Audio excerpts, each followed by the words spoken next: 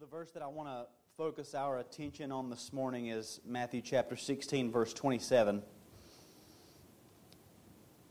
For the Son of Man is going to come with His angels in the glory of His Father, and then He will repay each person according to what he has done. This is God's Word. Let's pray.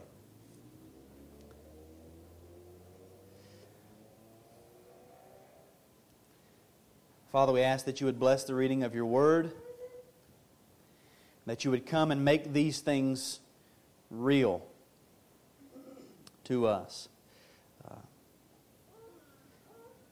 This topic, Father, we can't even comprehend unless You come and help us to understand it. So do that for us, please. In Your mercy, teach us and help us to understand Your Word, that we might exalt and praise the risen Lord Jesus. And it's in His name that we pray. Amen. You may have a seat.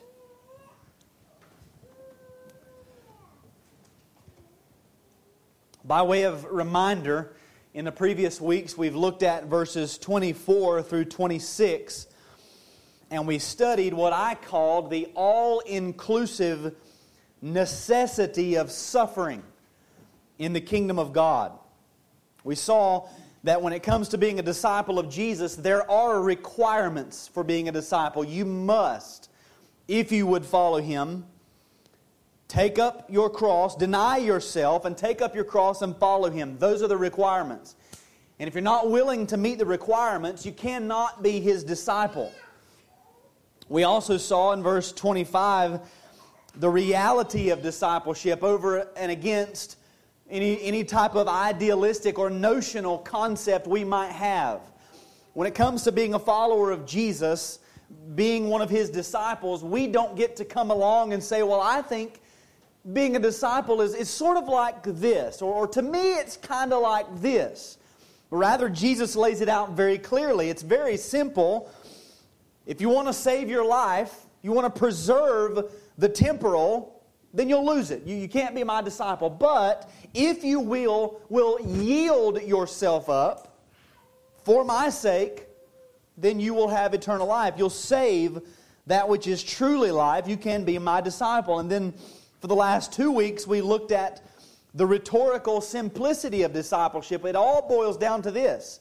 You follow Jesus, you have eternal life. Your soul will be with God forever. But if you do not follow Jesus, you lose your soul. You can't buy it back. You can't afford it. And if you should choose to gain the whole world, then you'll lose your soul. You have two options. Follow Jesus and live, gain the world, and die. Now, as we move into verse 27, we've not left that same conversation, and Jesus' topic is not different than it has been. He's still talking about citizenship in the kingdom of heaven. He's talking about being a disciple. He's encouraging His followers to count the cost. Now keep in mind everything that Jesus has said up until this point so far, and how from an earthly, temporal standpoint, if we were to read this from the perspective of the world, it looks like the proverbial ball has been put into the court of everybody else, not the follower of Jesus. If you're not a follower of Jesus, if you would choose not to be a disciple, then you don't have to deny yourself. You avoid taking up a cross. You get to gain temporal pleasures. Your life will be filled with earthly sensualities and desires. You will get that more than likely. You will preserve your life. You'll get to keep all of that. But for those who, in the words of Jesus, would come after me, would come after Jesus, the picture that He's painted so far is sort of morbid. It's dreary. Consider what He's conveyed so far, going all the way back to the section in verses 13 through 17. Jesus has said, in effect, yes, I am the Messiah. And I'm going to build my church, and the gates of hell shall not prevail against it. We'll have victory, but don't tell anybody. Don't say anything to anybody. And by the way, I have to die. And if you don't like that, well, you have to suffer too. You have to deny yourself. You have to reject worldly gain. And you have to yield up everything and follow me, again, the one that's going to die soon. And I think of what would have been going through their minds as they heard all of this. As one of the other gospel writers says, he stated it very plainly. He begins to lay these things out very clearly. Think about what would have been going through their minds. Follow the Messiah who will die and give up your life for the Messiah who will die. Again, think about all of this in the context of Matthew's original audience as he's writing this in what I believe was probably sometime in the first century. Perhaps they lived through the time of the apostles. The apostles who were hunted and killed, tortured, martyred. Many of their church members martyred and persecuted. So they're looking at all of this around them, and then they read what Jesus says.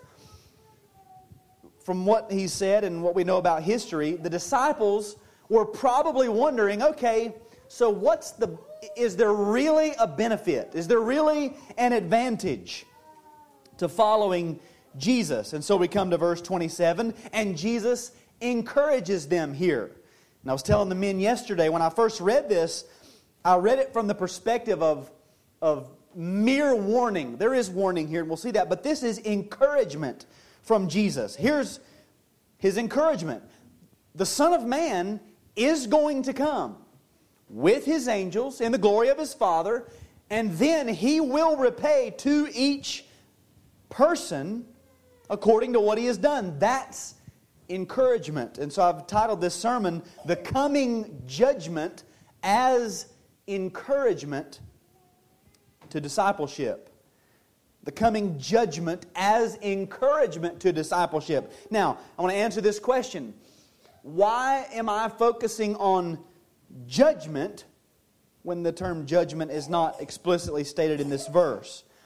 Well, notice he says the Son of Man is going to come, and then at the end, and He will repay. So we have the coming of the Son of Man and the repaying of each man according to what he's done. What is being described here in this verse is the singular event of the second coming of Christ, wherein all people will be judged and repaid according to the verdict of their life. Now, time doesn't permit us to go in detail into that topic, but some of you will remember when we studied the parable of the wheat and the weeds, we talked about this two-age concept. That there is this age and there's the age to come, and there's one singular event that separates the two. The Bible doesn't teach a chronological list of second comings, where Jesus comes down, sort of down and then back up and then maybe down halfway and then back up and then down again for a little while and then back up again and then back down. He will come once and He will judge once, and those two events are one and the same occurrence. So I'm using all of that as a background to focus in on judgment. The Son of Man is going to come and He will repay. So that being said, I want to open up this one verse under 4 headings. First, the certainty of the coming judgment. Then second, the manner of the coming judgment. Then thirdly, the individuality of the coming judgment. And then fourth, the basis of the coming judgment. The certainty, the manner, the individuality, and the basis. In other words, it will happen. What's it going to be like when it does happen? To whom will it happen? And what's going to be the whole basis for the coming judgment? So first, the certainty of the coming judgment. And again, all of this is encouragement. Regardless of what we as men naturally would like to be true, regardless of what false teachers might say, and regardless of the fact that the majority of mankind lives as if they will not be held accountable for their actions, based on the teaching of Scripture, there will most certainly be a judgment. We can't deny it. Jesus says, "For the Son of Man is going to come." And in the original, the focus is on that phrase, "is going to come." It's not necessarily on who's coming or what's going to happen, but the fact that it is going to happen. It is certain. In contrast to this idea that there won't be a judgment, there will be no restitution, there will be no real settling of debts. Many people would ask, well, if God is so sovereign, or if there is a God, then why does He just let evil go? Why is evil not addressed? Why are there all these bad things that are happening? Well, you're just getting ahead of Him a little bit. Just wait, and there will be. Again, imagine all that they've heard. There's probably some doubting in their minds. Okay, so the Messiah will suffer and die, and we as followers of the Messiah must suffer and die to ourselves. How can the church be victorious and the kingdom be established in light of this? The comfort comes in knowing for certain that the Son of Man will come again in judgment. All accounts will be settled someday. Now, there are various errors that were taught in the time of the writing of Scripture and even now that we need to address. Some would say that there will be no coming judgment. And throughout history, again, even in the times of the apostles and the writings of Scripture, there were some who said there will be no judgment. The Sadducees would have rejected this idea of the supernatural interjecting itself into the natural world. Peter says in 2 Peter chapter 3, verses 3 and 4, that scoffers will come in the last days, which we believe we are in, with scoffing, following their own sinful desires. They will say, "Where is the promise of His coming? For ever since the fathers fell asleep, all things are continuing as they were from the beginning of creation." In other words, Peter says there will be people who come along and say, "Where's this second coming you guys have been talking about? I mean, we've been waiting and waiting and waiting, and everything just seems to be carrying along just like it's always happened. So where is it? Where is this great King?" And so there have always been those who taught there will be no coming judgment. Why do they teach this? Well, first, because they don't believe what Scripture says. They do not believe what God has said. And secondly, because naturally we desire that there would be no accountability. See, we know how we act. And to an extent, we know our hearts. And we know what we think and what goes through our minds and how wicked we are. And so deep down inside, we would love for it to be true that there's no accountability. We're not going to have to answer for our actions. And for those who are lost, absolutely, they think, well, if I have to answer for the things I've done and the things I've said and the way I think, well, I'm doomed. And so they would just put it out of their mind and say, well, there's going to be no judgment. Another error that has been taught throughout history is this idea that this return that Jesus is talking about has already happened. This is the teaching, it's called full preterism. In other words, all of the prophecies that are in the Bible have already taken place. The majority of which in the destruction of Jerusalem in AD 70. It's already happened. Jesus has already come. The judgment's already taken place. Congratulations, here we are on the new heavens, or on the new earth in the new heavens. Which is pretty depressing if you think about it. But Jesus is teaching contrary to both of those. He's saying the Son of Man is going to come. And we know that it's certain because first, Jesus says the Son of Man is going to come. And Jesus is God. Therefore, what Jesus says goes. It's a statement of truth. He is the truth, and so what He says is true. So we know just based on this statement alone, with a good Christology, it's going to happen. And we could stop there, but we'll continue. We know that the judgment, the coming judgment, is certain because of God's justice. In Romans chapter 2, Paul says, because of your hard and impenitent hearts, you are storing up wrath for yourself on the day of wrath, when God's righteous judgment will be revealed. So we know of God's character, His attributes, that He is just. He is righteous. This judgment is righteous judgment. It must flow out of His character because He is a just and righteous God. This is what Abraham said when he said, "Far be it from you to do such a thing, to put the righteous to death with the wicked, so that the righteous fare as the wicked. Far be that from you. Shall not the judge of all the earth do what is just?" See, Abraham understood, because God is just and righteous, He has to punish. Will He do something unrighteous, unjust, like punish the righteous along with the unrighteous? Of course not. He must do what is just. When He's describing His character to Moses, He says, "I'm the Lord. I'm abounding in steadfast love and kindness. I'm merciful and gracious. I will forgive iniquity and transgression and sin. I will give my steadfast love to thousands." But He says, "But who will by no means leave the guilty unpunished." That's because He's just. So what would be justice? It would be judgment. And so we know that the judgment is certain because of God's righteous character, His justice. We also know that the judgment is certain because of man's sinfulness. All have sinned and fallen short of the glory of God. There's none righteous, no, not one. Since God is just and righteous and man is sinful and wicked, it only makes sense that there must be a judgment to come.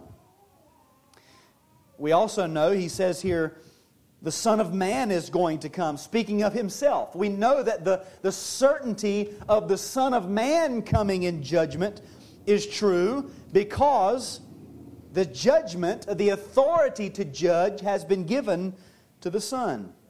In John chapter 5 and verse 22, Jesus says, "The Father judges no one, but has given all judgment to the Son." The Father has given all of the authority, all of the power to judge and execute judgment into the hands of the Son. Therefore, we know that the judgment by the coming Son of Man is certain. He will be the one who carries out the judgment.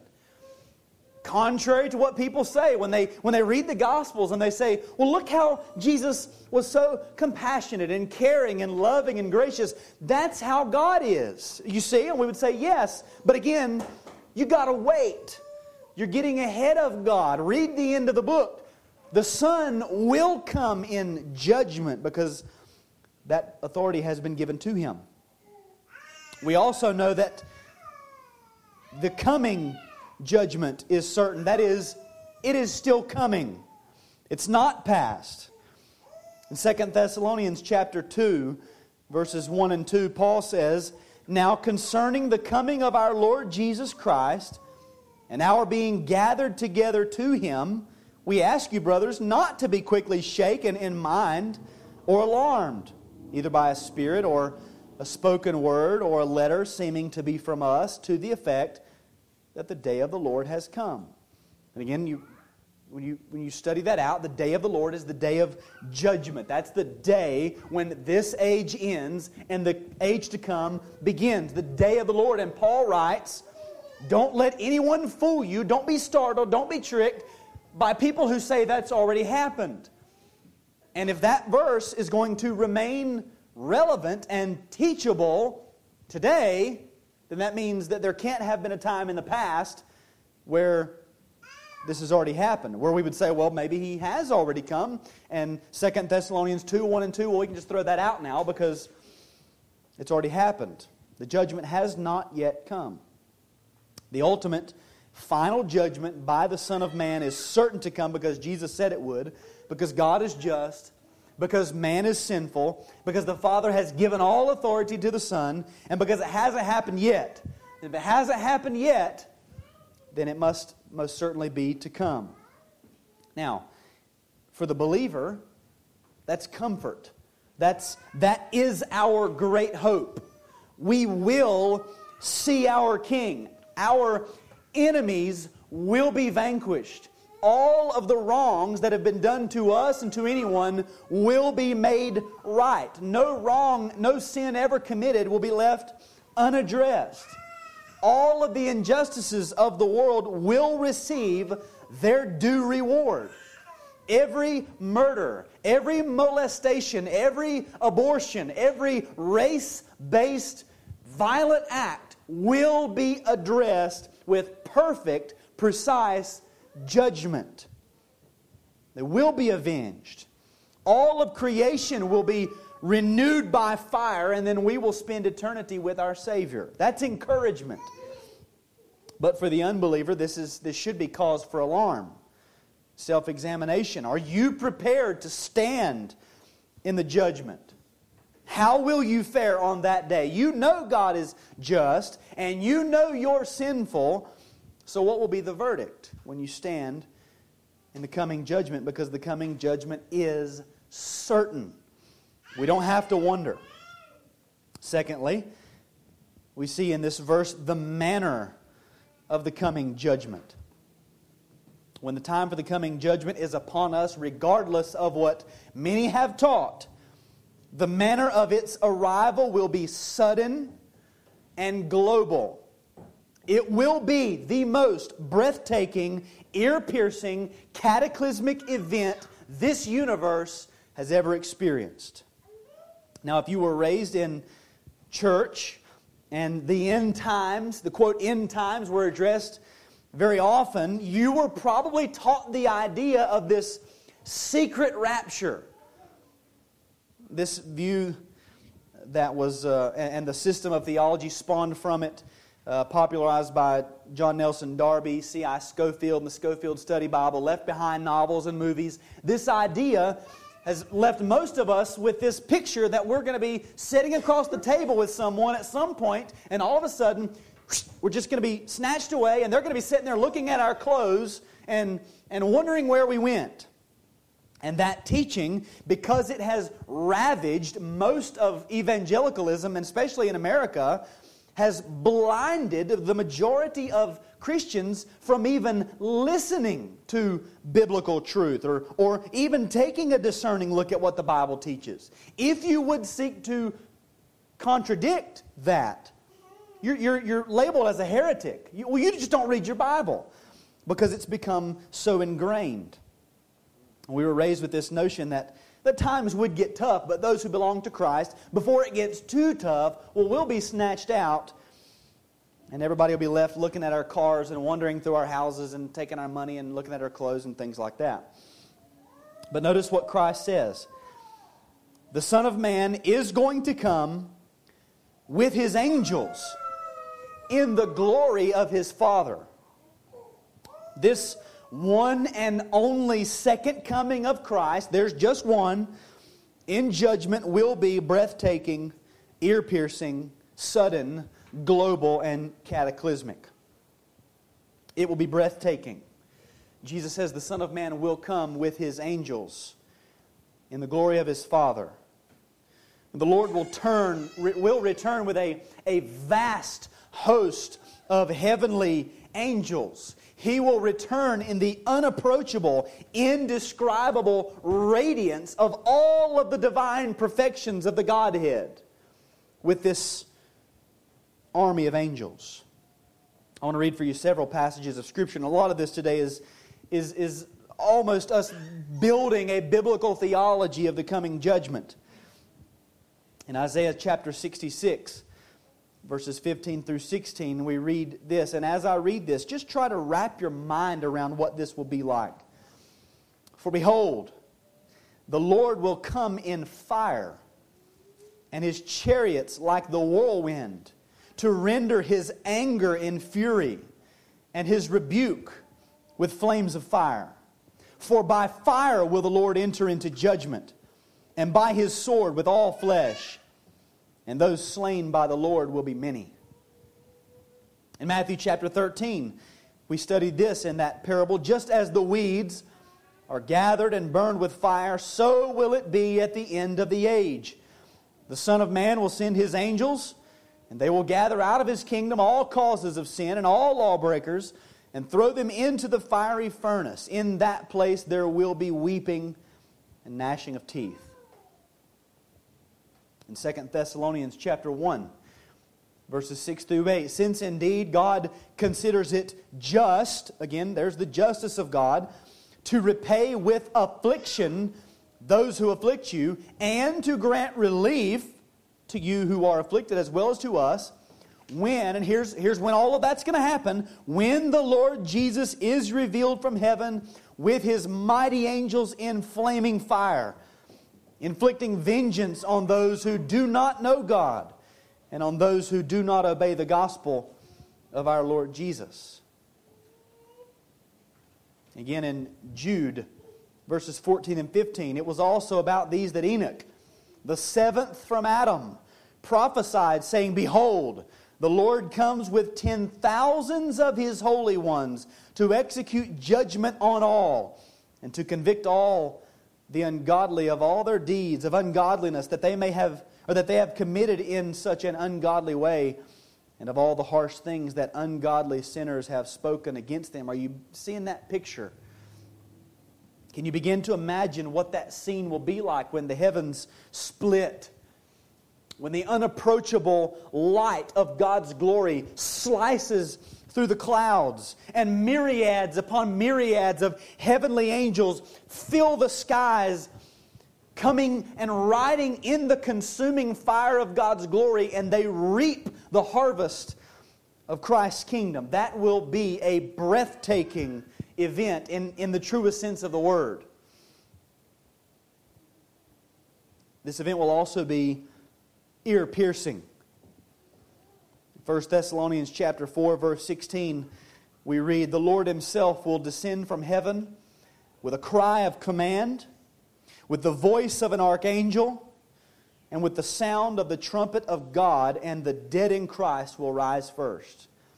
We have a cry of command, which would have been similar to a war shout, as the commander of the armies of the Lord Jesus Christ, Jehovah Sabaoth, shouts the command to His units, His angels, to go out and reap the harvest. We'll have the voice of an archangel, one of the supremely angelic beings, shouting.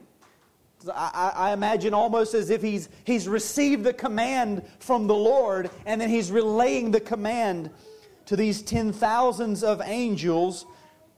And then we have the sound of the trumpet of God. You'll remember at Mount Sinai when that mountain was wrapped in smoke, and God descended on the mountain, and it was wrapped in smoke and fire, and there were thunders and peals of lightning and the sound of a trumpet. And the people backed up because they were afraid.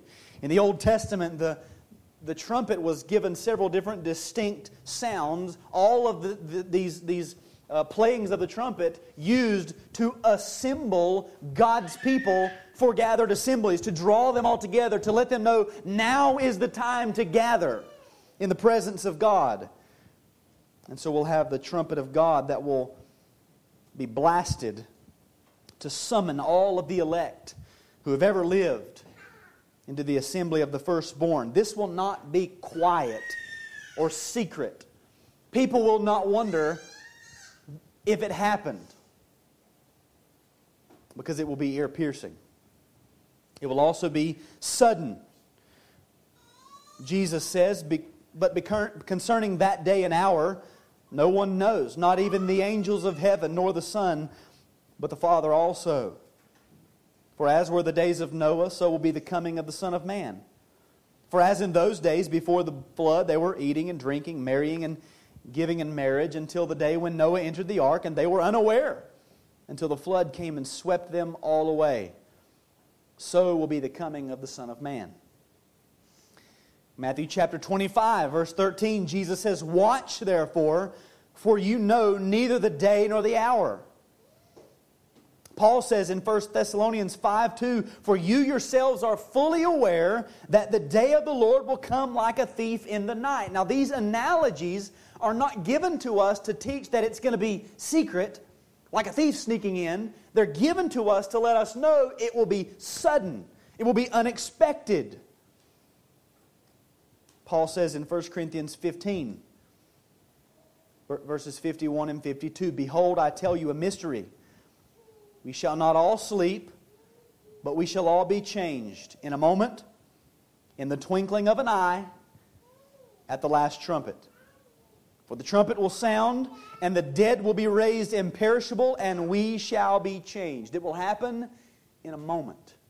That's a span of time that cannot be divided into a smaller unit.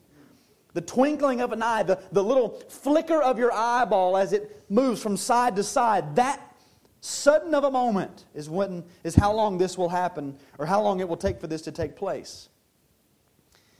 That means there's going to be no preparation. There will be no getting ready.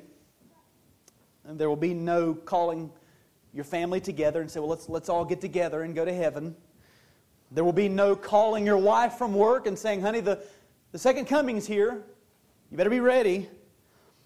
There will be no calling your children in from the yard as they're playing. Come in, kids, the second coming's here. There won't be enough time for any of that. The coming judgment will be upon us so quickly that there will be no preparations. It will be sudden. It will also be global. Revelation chapter 1 and verse 7 says, behold, He is coming with the clouds, and every eye will see Him, even those who pierced Him. And all tribes of the earth will wail on account of Him. Even so, amen. Every eye, from every time and every place, will be able to watch the second coming of the Son of Man in judgment. All that we've seen so far, it's ear-piercing sound, its suddenness, its ferociousness, will all be experienced by all people, everywhere, all over the globe. In other words, this will be nothing short of cataclysmic. Listen again to the way Jesus describes it in Matthew chapter 24. Immediately after the tribulation of those days, the sun will be darkened, and the moon will not give its light, and the stars will fall from heaven, and the powers of the heavens will be shaken. Then will appear in heaven the sign of the Son of Man. And then all the tribes of the earth will mourn, and they will see the Son of Man coming on the clouds of heaven with power and great glory. And He will send out His angels with a loud trumpet call, and they will gather His elect from the four winds, from one end of heaven to the other. See, there's no other way to describe the return of the King who's over all kings and the Lord who's over all lords than to say it's cataclysmic. As He comes to vanquish His enemies and bring justice to the earth, that will be the manner of His coming. So it is certain, and the manner will be cataclysmic. Thirdly, we see the individuality of the coming judgment. When the time comes, every person who has ever lived will be judged, and we will all stand alone before the Judge of all the earth.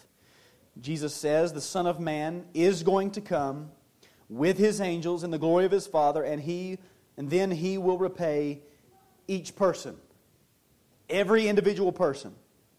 Psalm 62 verse 12 says, for you will render to a man according to his work. Romans chapter 2 verse 6, He will render to each one according to his works.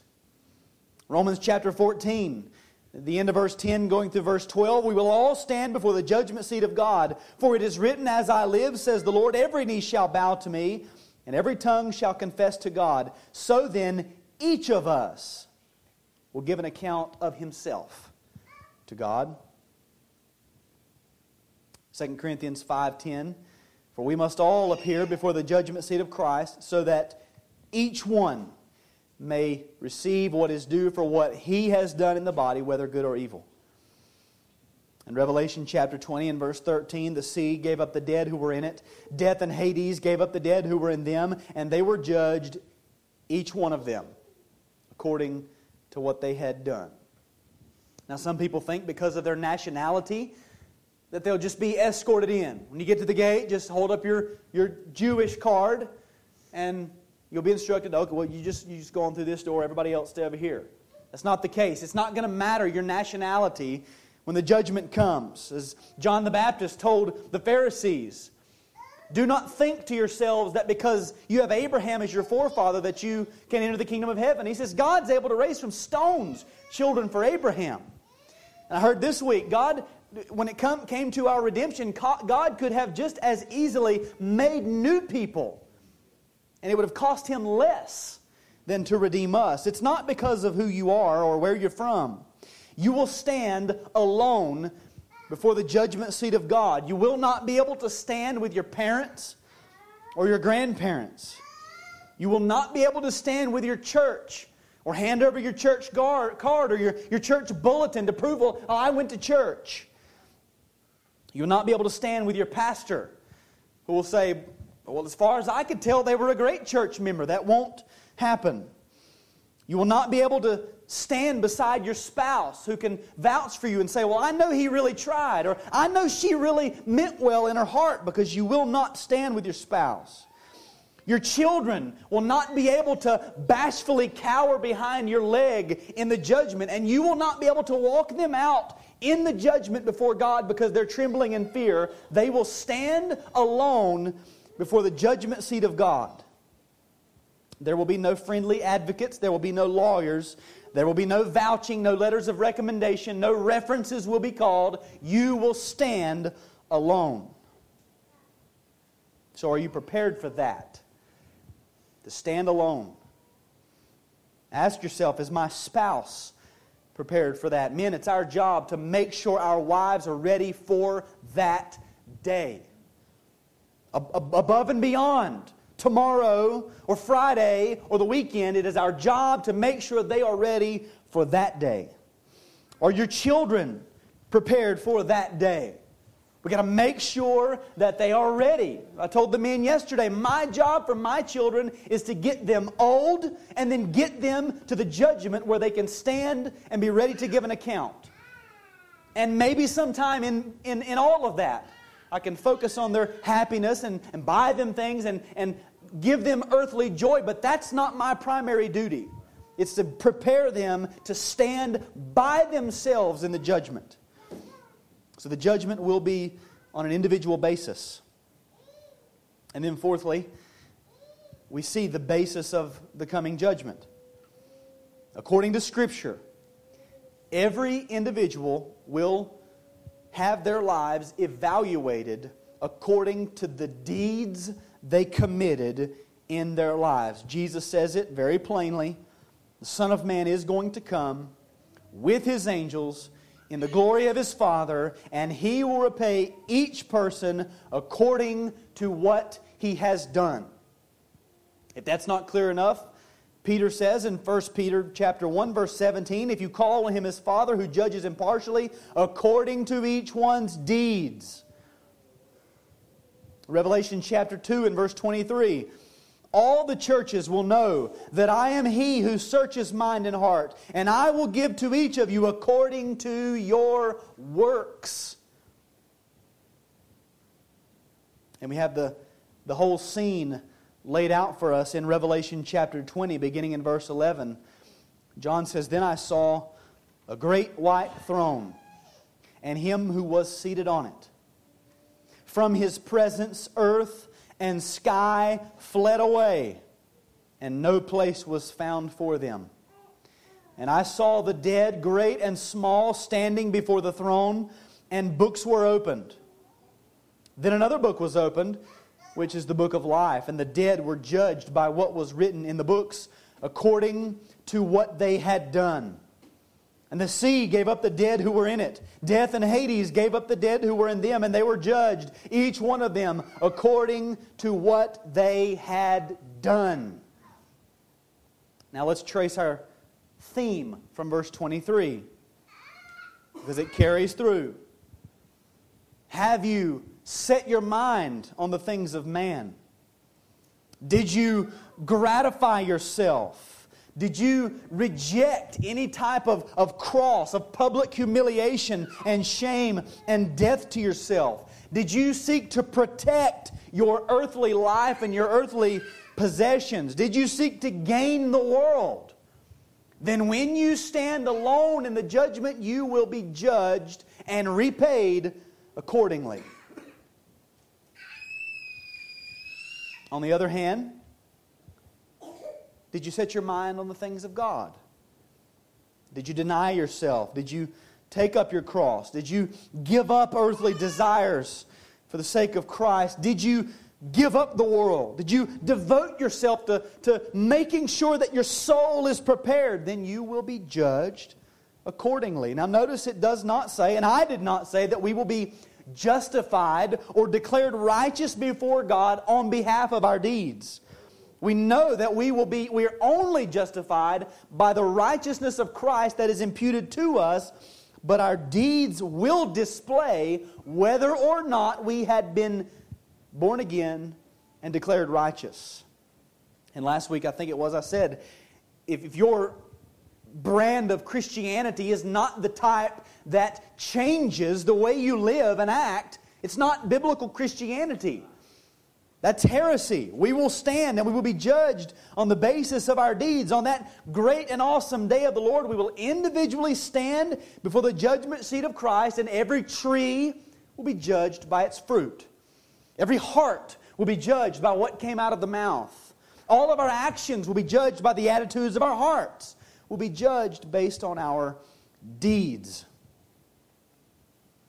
So let me ask, when you meditate, when you consider that, the certainty of the coming judgment, the manner of the coming judgment, the individuality of the coming judgment, and the basis on which you will be judged, are you greatly encouraged?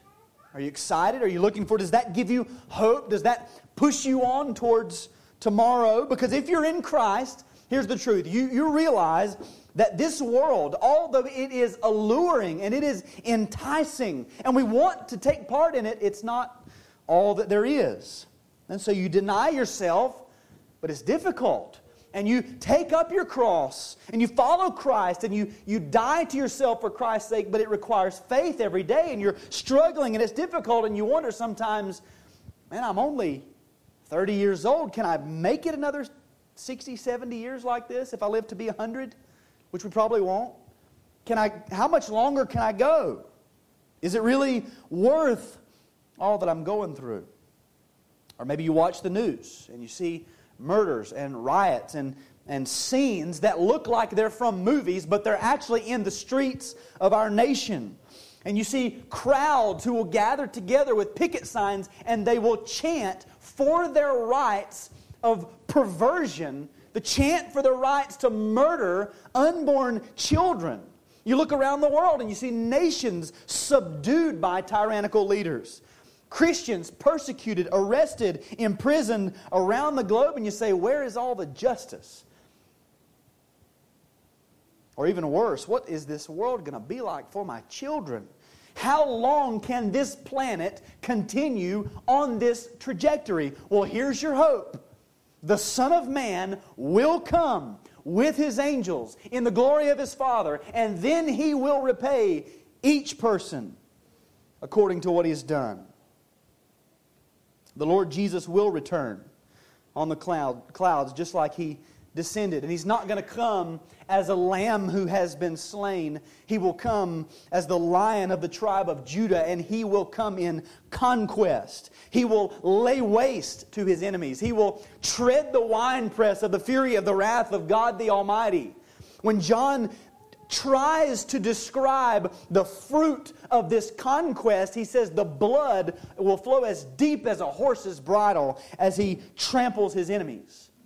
Every eye will see it, every ear will hear it, every knee will bow, and every tongue will confess on that day, that's the King. I thought I was the king, or I thought that was the king, or I thought that was my leader, but now I bow and say, that is the King.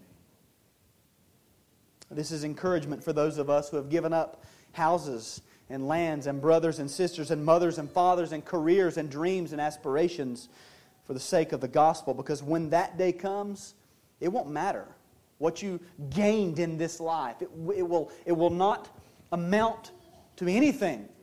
The only thing that will matter is, whose side are you on? We'll be on the side of the King. But if you're not in Christ, if you've not been born again, then here's your warning.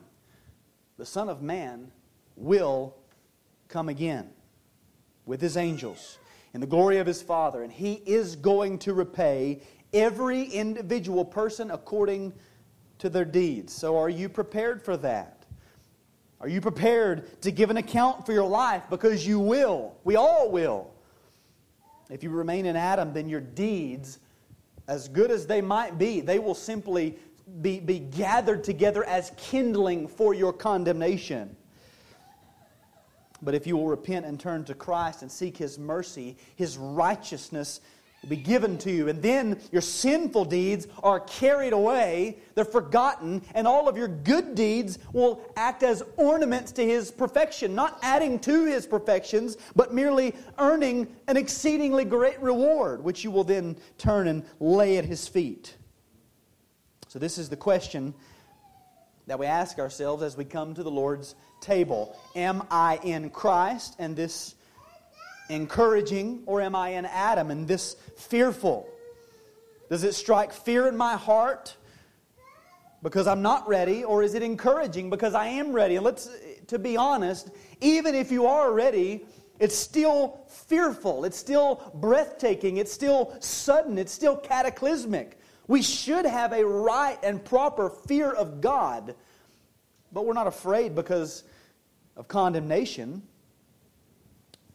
We fear because we know God. But if you fear because you're not ready, then that means you're in Adam. If you are in Christ, then come to His table and fellowship with Him. See, here we dine with Him, and on that day, He's going to come back, and He's going to set up a table, and we are going to dine with Him physically in the flesh again. And it is this great hope, with this great hope, that we come to the Lord's Supper. So as the elements are being distributed,